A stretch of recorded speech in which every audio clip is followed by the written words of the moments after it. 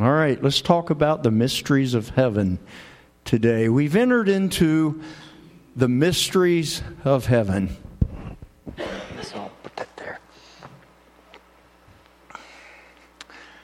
It's kind of like, just for a while, we're given a little bit of what John saw when the angel said to John, "Come on up to the door of heaven and let me show you."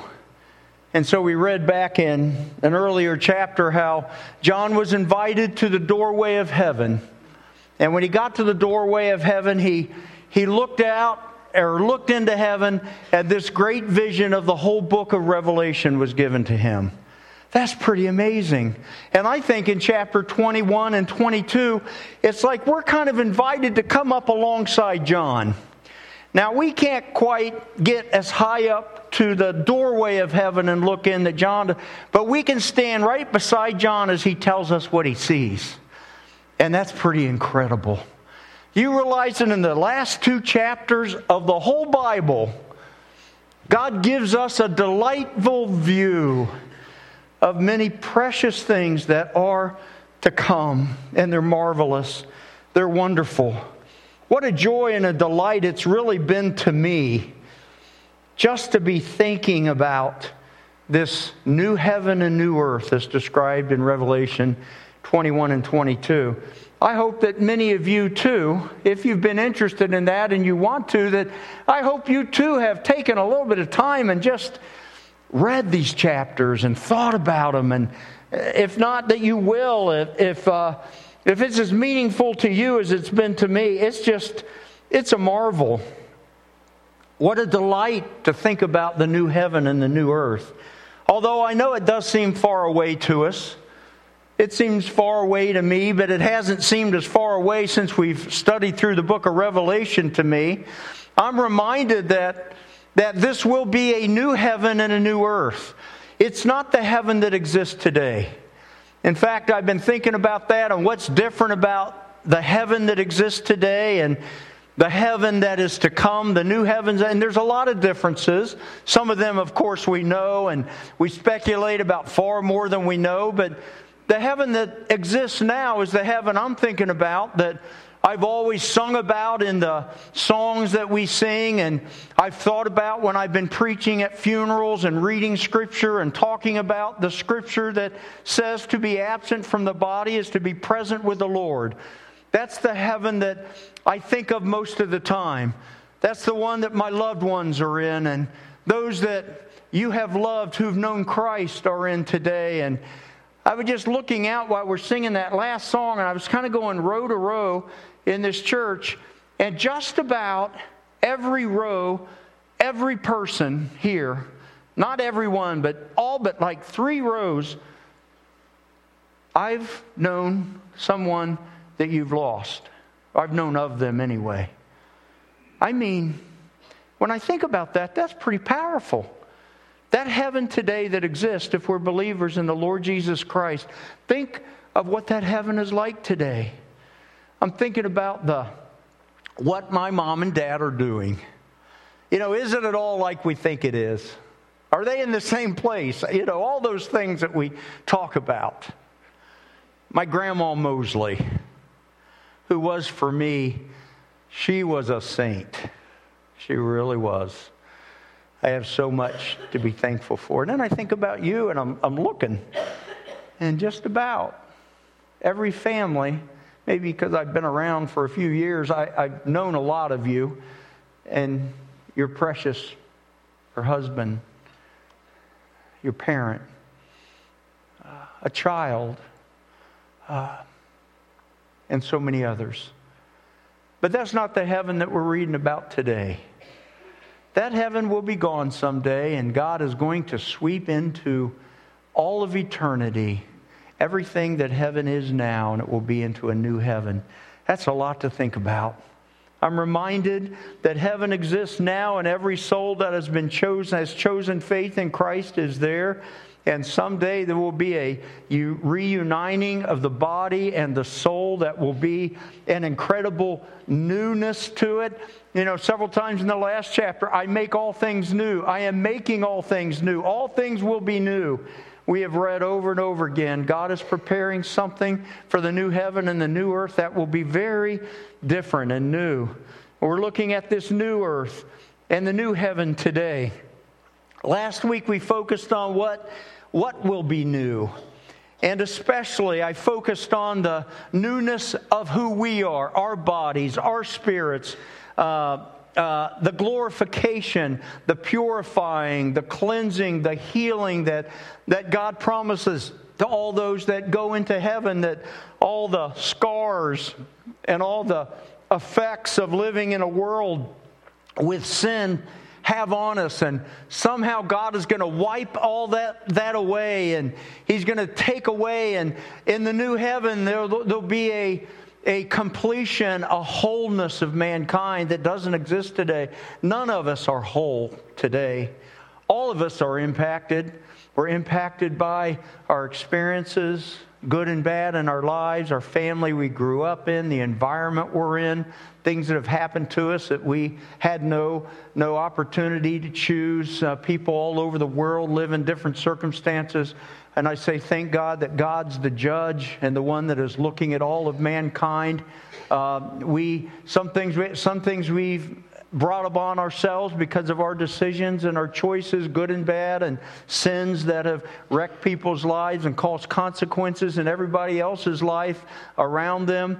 But someday in the glorification, I believe God is going to somehow heal and wipe away every tear from our eyes. That is so big to me about heaven. It's like I almost don't want to go on from there, but so I repeat it a little bit today. Be thankful that God's going to glorify you in heaven, and you're going to be whole. He's going to fix it all. He's going to help us all. He's going to clear away those things, those injustices, all that's accumulated on the earth. God's going to do it, and He's going to make mankind new again. In that verse it says, no more sorrow or crying or death or pain will all pass away. I make all things new, He said, and that's beautiful. Well, today we're moving on to other aspects of the new heaven and the new earth and what it will be like. And specifically today I'm looking forward to focusing on the new heaven, the new earth, and a little bit about the new heavens. 2 Peter chapter 3, verse 7 tells us, by the same word, the present heavens and earth are reserved for fire, being kept for the day of judgment and the destruction of the ungodly. The Bible has told us throughout several places that the current earth and the current heaven is going to be gone, changed. He goes on to say in the remaining part of this chapter, but the day of the Lord will come like a thief. The heavens will disappear with a roar. The elements will be destroyed by fire, and the earth and everything done in it will be laid bare. Notice, and everything done in it will be laid bare. Since everything will be destroyed in this way, what kind of people ought you to be? You ought to live holy and godly lives as you look forward to the day of God and speed its coming. That day will bring about the destruction of the heavens by fire, and the elements will melt in the heat. But in keeping with His promise, we are looking forward to a new heaven and a new earth where righteousness dwells. So we have in Peter the words that help us to understand that there's going to be a big change. At the end of time, at the end of chapter 19, when we read about the destruction, when we read about the finality of judgment, and then at the end of chapter 20, when the 1,000 years are over and the final judgment of Satan takes place, there's going to be a sudden change. The same word, the present heavens and earth are reserved for fire. In one moment at the end of chapter 20, I understand there will be a sudden and an instantaneous, I think, if I understand right, if I'm reading it right, there will be a immediate destruction of the old heaven and the old earth. And next, there will be an immediate completeness of instant new creation. If you go on to the next slide, I might say it like that. In one moment, there is the old heaven and the old earth, and God will wipe it away. And in the next moment, an incredible, unbelievable new creation of God will exist in a moment, I think. That's how I see it. Suddenly. There's no transition time of days or weeks or months or years. And that brings up another point that I said before, that I think time ends at the end of chapter 20. I said because I really don't know of any other reference to time from there on. So I'm not sure how events can be measured in time. There will be events that take place, I guess, compared to one another. But you go from one moment of the old heaven and the old earth, its destruction, and the next moment will be this incredible phenomena that we read about in chapter 21 and 22. I'm not even sure that eternity will be measurable. When you think of what eternity is, I'm not sure that it will be measurable.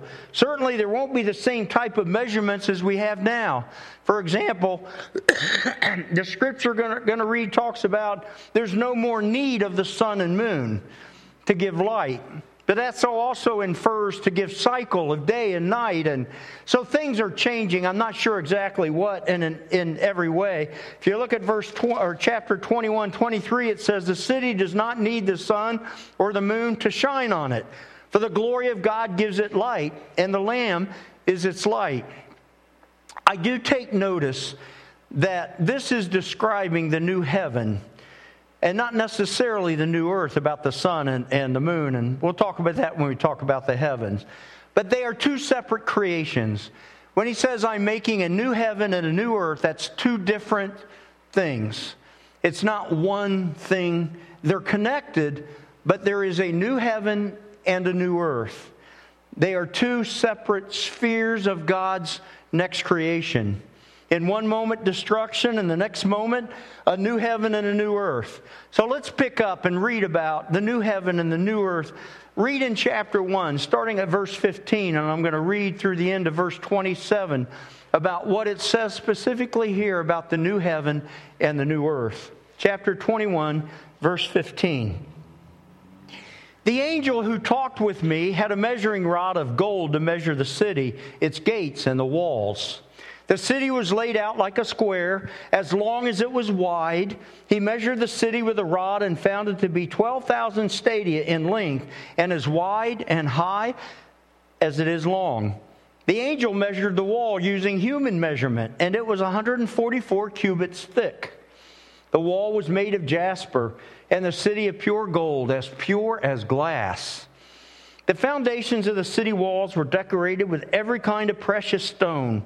The first foundation was jasper, the second sapphire, the third agate, the fourth emerald, the fifth onyx, the sixth ruby, the seventh chrysolite, the eighth beryl, the ninth topaz, the 10th turquoise, the 11th jacinth, and the 12th amethyst.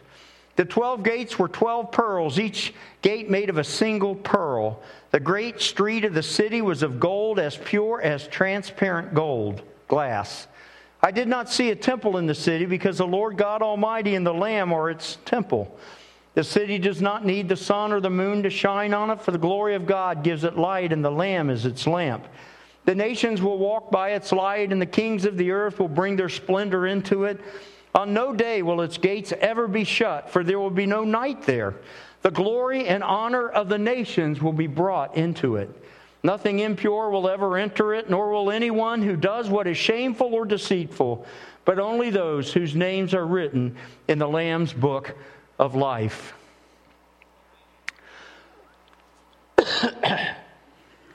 The new heaven, first, magnificent. I would say indescribable, but we're trying to describe it, and John did. But just imagine with me this description and what it must physically be like. We know that it's the holy city for all of eternity. So the first description I have of the new heaven is it's a holy, holy set apart place for all of eternity. It's a precious, special place. It will be brilliant in beauty and color and architecture. I know we all wonder about streets made of gold. Big deal. What's that mean? What really does that mean? The streets of gold. I mean, we kind of sing that and talk about it.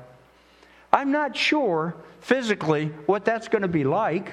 I don't know if when you walk on it, it looks like you're walking on nothing, but it's just absolutely beautiful. I noticed that all these things that are in this chapter are what's beautiful to man and has been regarded as beautiful to mankind. Somehow God has known how we think and what we see, and somehow He's either put that into our hearts because that's beautiful in a physical way, in a spiritual way, but also He recognizes what has seemed valuable and beautiful for the history of mankind. God knows that. And so whatever heaven is, the description John gives us is what we probably, or mankind would probably think of as most beautiful. Descriptions of color and the stones that all deeply show a depth of beauty and design and amazing creativity. All these stones, some of which I probably don't pronounce right. At one time I've gone to look at them. I went to Washington to the Museum of Natural History, and I spent several days. I've gone into that gemstone part of the museum. Absolutely incredible. I have stood in there literally, for me, and I don't mean I do this all the time about things, but this is one of those times in my life where I was so amazed that I almost wanted just to stay there all day. There are some things that are there that are so incredibly in-depth beautiful, and they're just attractive in their coloring and their translucence and whatever the right words are, I'm not sure, but they just hold my attention. If you've ever been there, I don't know if you'd feel that same way that I did. But John is giving us a little bit of a description of the marvel of just the composition of heaven that we can somehow relate to in its incredible brilliance and beauty. I don't know what you would say is the most beautiful thing on earth as far as creation, but these descriptions are just incredible when you take time to really slow down on them and don't just kind of read them when you're laughing and, streets of gold, big deal. But boy, when you think about how beautiful these things are, it will be a place where it appears that mankind will come and go in and out of the city. It seems to me that the creation of a new heaven and a new earth gives us an idea that mankind will go to and from earth and be on earth and also be in heaven, maybe back and forth. Maybe there's some kind of a spiritual transport that takes place in the immediacy. But these are two specific places, heaven, the new heaven and the new earth. And people will come and go. For one thing, the city has gates. Why would it need gates if people weren't coming and going? It just seems to make sense. And there's the verse here that we read, the kings will bring their splendor into it. So they will be coming into the city. If they're coming in and going out, and later we read that the kings of the earth will be coming into the city, there must be this travel back and forth. We think that Jesus went to prepare a place for us, and most of us, or at least I've kind of interpreted that, well, that must be my house. I don't know if it's a house or not. I don't know if it's a room or a mansion, as we sing about. But somehow all of us have an identity in heaven. I believe we'll also have an identity on earth as God's people, that He creates a new heaven and a new earth so that we will be at home in heaven and we will be at home on the new earth. And it will be a special way that we can relate to the creation of God, the Spirit of God. We will be beings with a body and a spirit, and somehow God is making both for all of His people when we get to heaven and the new earth. We read also the nations will walk within. It will come in. It will come through the gates. It will find the healing that's found in the great city. The city also, we know, is massive in size. When you think about the dimensions of the city, they are so large. Think of the splendor of such a place. Think of the composition of the city itself. Think of the purpose of such a city. And then think about the size. Let's look specifically at the size of the city and what the Bible tells us about in the Scripture. 12,000 stadia in length. That is about 14,000 miles. No, 1,400 miles. 1,400 miles is about 12,000 stadia, according to the internet. Do you realize that the city of the new heaven will be literally 1,400 miles long? I don't know how long the largest city on earth is today. I don't know, 50, 60, 80, I don't know, maybe more in some of these places. But say it's 100 miles, a city. Well, this city of the new heaven will be 1,400 miles long. That's about the distance from Boston to Cuba, Havana. 1,400 miles long, one city. This is a literal city. Now, it's not just that long, but it's also 1,400 miles wide. So, that's from about Boston to Denver, Colorado. So can you just think of the United States and a city? Now, this is a city where Jesus has gone to prepare for all of us.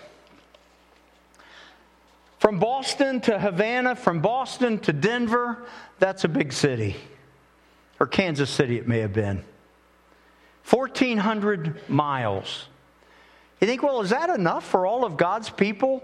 I mean, I don't know if the new bodies are going to be about the same size or bigger or smaller. I don't know, but we'll just say it's roughly the size of an adult.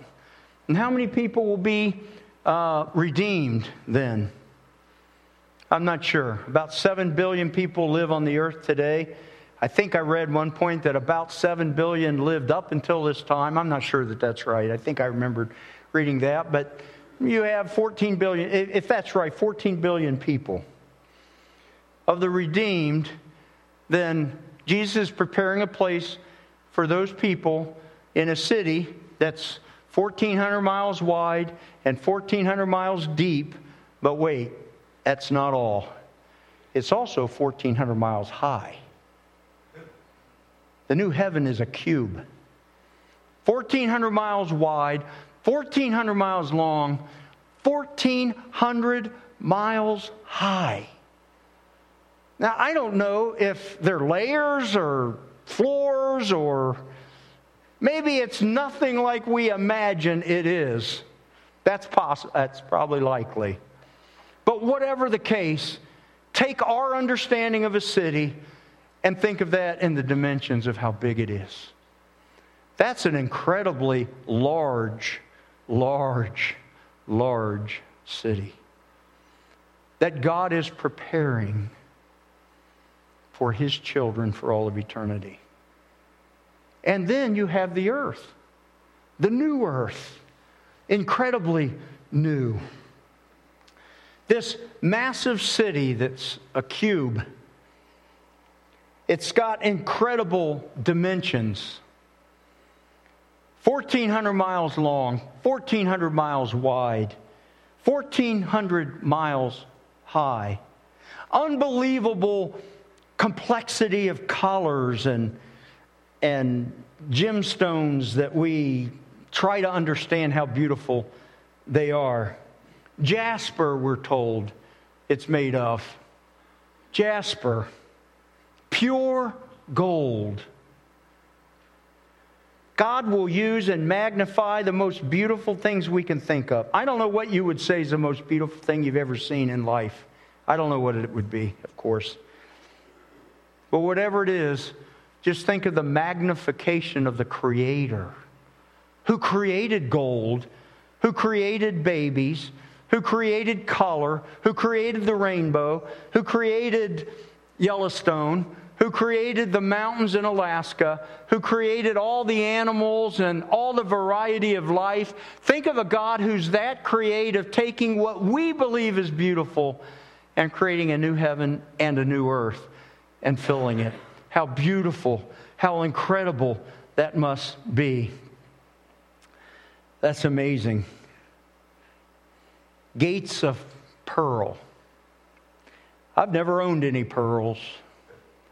I've never gone pearl collecting. I've seen a few. Yeah, they're pretty, I guess. I know a couple times at the Smithsonian I looked at a pearl and I said, "Ooh, that's a pearl? That's pretty." The colors that came out of it was amazing. When they put their lights on it, they have their lights, and it's like, I've never seen colors like that. A whole gate. That's amazing. Well, that's just about the layout of the city.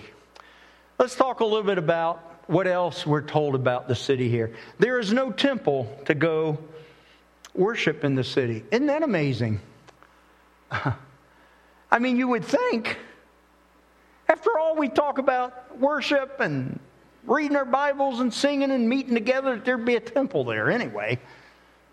Something like the Mormon temple or something, some big, marvelous gold and silver. No. Oh, we find out when we read this description, He is a spirit, and we must worship Him in spirit and in truth.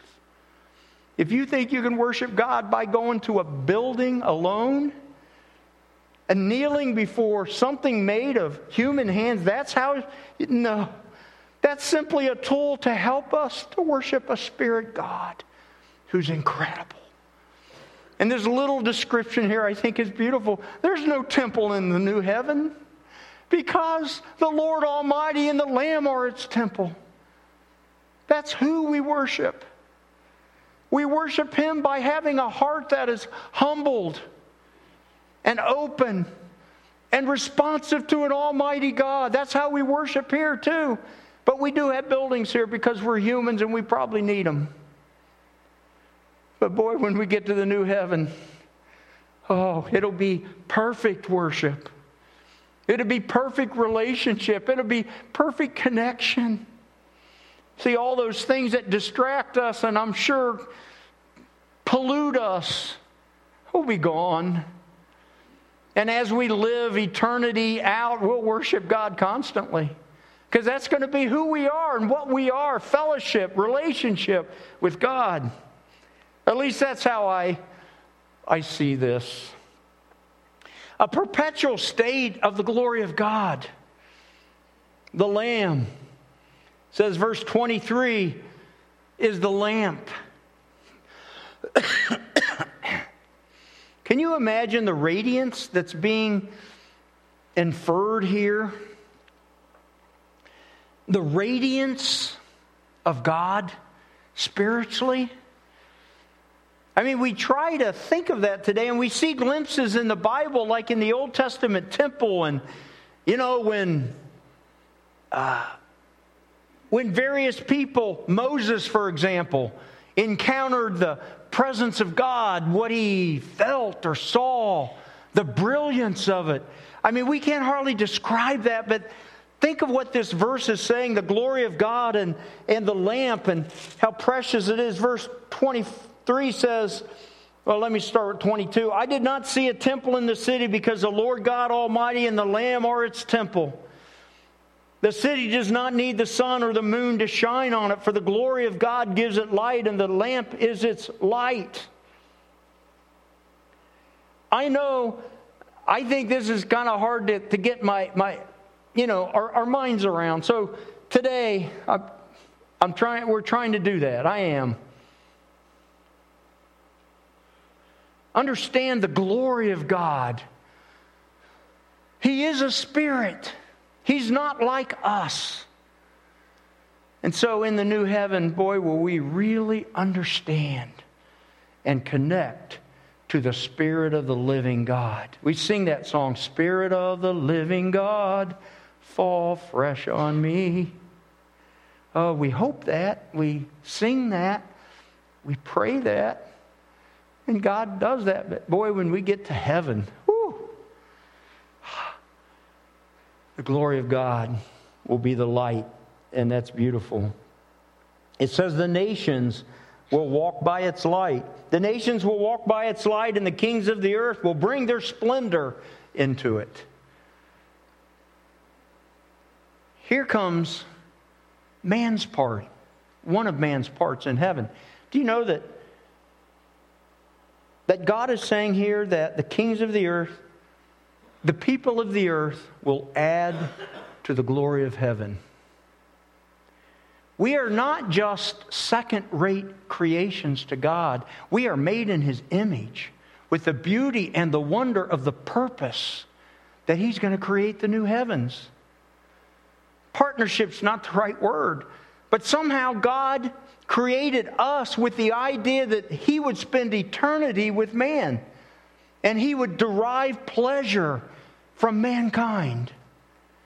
And heaven seems to be, in this description in these two chapters, something about also the wonder of the creation of man and how that will be a part of eternity. Go on to that next slide if you would. The nations will bring their glory into it. Think of that. The nations will walk by its light. References to them being in heaven, but also on earth and ruling on the earth. Somehow there'll be an existence of mankind on the earth again, I believe, that will be more questions than answers, but somehow we will again be on earth. And it will be a different earth, a new earth. I don't know if it'll be exactly the same dimension or infinitely bigger. I don't know. But it's going to be a new heaven and a new earth. And mankind will also exist and dwell at times. I don't know. There's no day or night, so it's not like you go there and sleep at night or, I don't know how it will be. But there seems to be two things that God's creating here. When I'm reminded when I read this verse about the kings, I'm thinking about all the descriptions in the Bible that Jesus is called the King of Kings. The idea of that. He came on and took the body of a man when He came to earth. And when He went to the cross, He earned the place of the King of Kings. When He died for our sins, He earned the place of the King of Kings. I'm also thinking, when I think about the earth in this way, I'm thinking of the words of Jesus in Matthew chapter 5. The simple words. Blessed are the meek, for they will inherit the earth. I think was Jesus talking about something then? I'm not sure. That verse really seems to apply to the new heaven and the new earth. Blessed are the meek, for they will inherit the earth. Nothing impure will enter into it, we're told in verse 27. We're told at the end of chapter 19, chapter 20, chapter 21, the same thing. Nothing impure will enter into the new heaven and the new earth, but only those whose names are written in the Lamb's Book of Life. And again, I think that's because of that glorification process. Only the redeemed by the blood of the Lamb, only those whose souls have been washed clean by the sacrifice of Jesus against the iniquity and the judgment of sin will be in heaven. The new earth, the new heaven. Where are they going to be?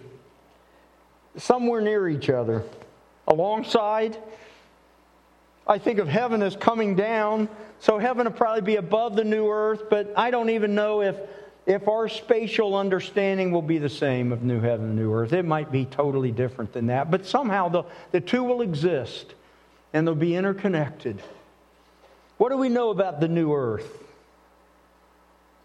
Well, it seems from every description we have that the new earth will be the renewal of the Garden of Eden in its perfection and its completion over the earth. I think it is. Again, these things are speculative. You might have a different idea about it, but it seems like the new earth will be much like the old earth, except it will be in the time of the Garden of Eden. Without death, without a tempter, without sin, without the possibility of man rebelling against God, but man enjoying the creation that God has made for him. The new earth will be the creation that God makes to give to mankind for all of eternity, to enjoy, to rule over. All the things that, well, most of the things, I'm not sure about all the things in Genesis chapter 1 and 2 will relate, but it's giving it as a gift to mankind. Eternity with a purpose. Connection to God and one another. Mankind will rule. We find this throughout the Bible, little bits and pieces that tell us that different people, saints, those that have been martyred, there's just enough about it to pique our interest that there will be a structure of humanity somewhat like today, except it'll be one without conflict, one without evil. Every need will be supplied. We know that because there'll be no more pain or sorrow or crying or death. The old order of things has passed away, and now it's new. Many different nations and people will be a part of the new heaven and the new earth, which tells me that God values the nations, the peoples, the cultures, the variety, and they're all going to live together in harmony, and they're going to be beautiful. And they all will represent something spectacular of the creativity of God in humanity. Think about that. All the nations. They will exist alongside and be interconnected with heaven, so that the glory of the two places will be somehow, for all of eternity, lived out. And then for a moment this morning, and I'll be finished. Thank you for allowing me the time that you've been so patient with the last few weeks. I'm grateful for that. But let's think about the heavens for a moment. 3 scriptures from the Old Testament about the new heavens. Would you go on to those? Once again, I've lost some of my notes, but that's all right. Isaiah chapter 6. Well, go back to Psalm 148, that slide. Listen to these 6 verses from Psalm 148. It's very interesting to me about the new heavens. Praise the Lord from the heavens. Praise Him in the heights above. Praise Him, all ye angels. The Scripture's about praising from the angels. Praise Him, all the heavenly hosts.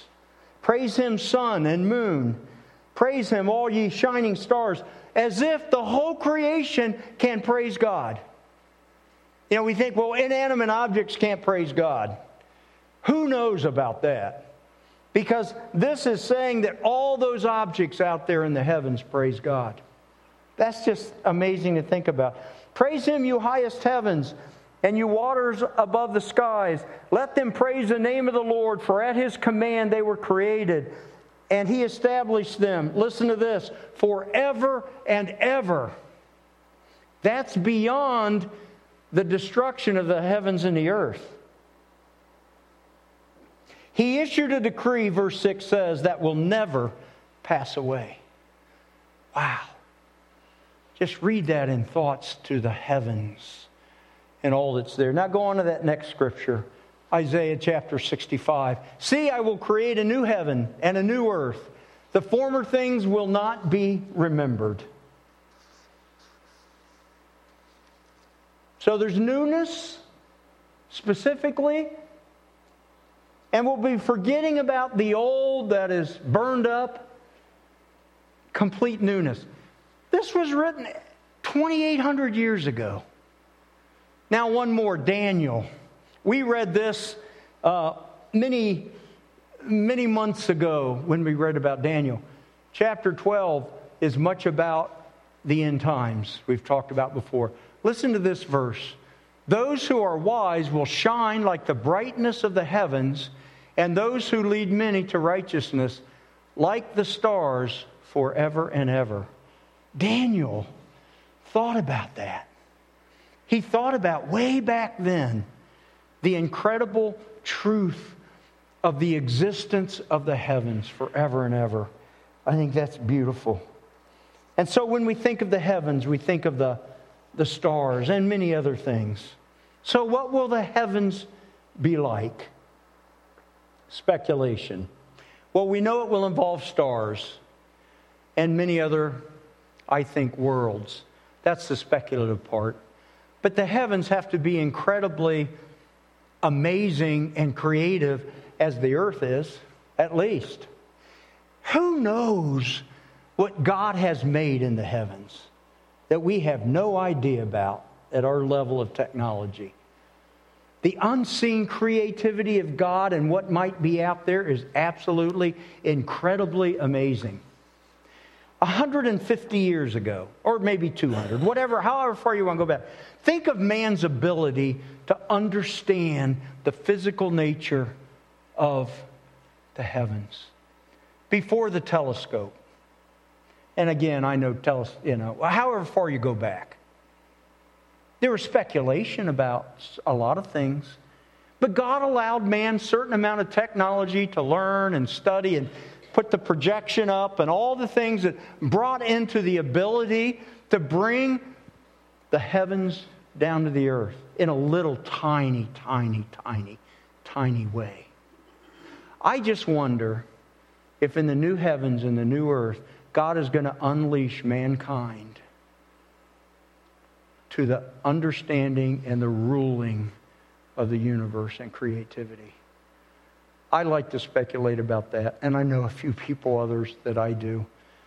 My son is one of them, and he had fun, and he and I talking about the possibilities of the heavens. And is it going to be that when God now gives mankind the new heavens and the new earth, that He's going to unleash the technology that we are developing, except there'll be no sin nature, there'll be no self-centeredness, but it will be to the glory of God for mankind to understand the amazing creativity of God the Father in the world in the absence of evil. The last thing I'll say is down in the bottom. I don't think you can see that picture, but the words are indescribable. Your Creator has no limits. Your Creator has no limits as we think about eternity. We may be so far off of what we guess, but He has no limits.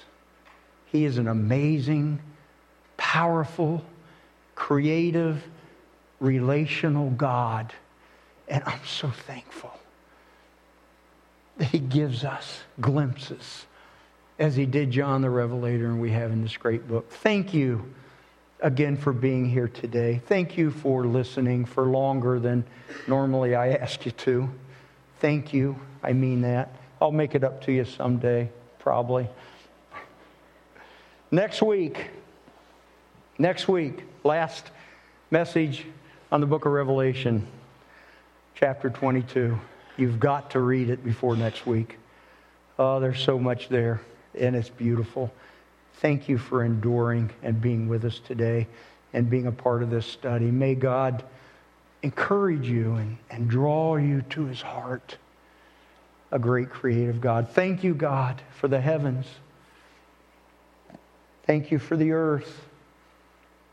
Thank you for this earth.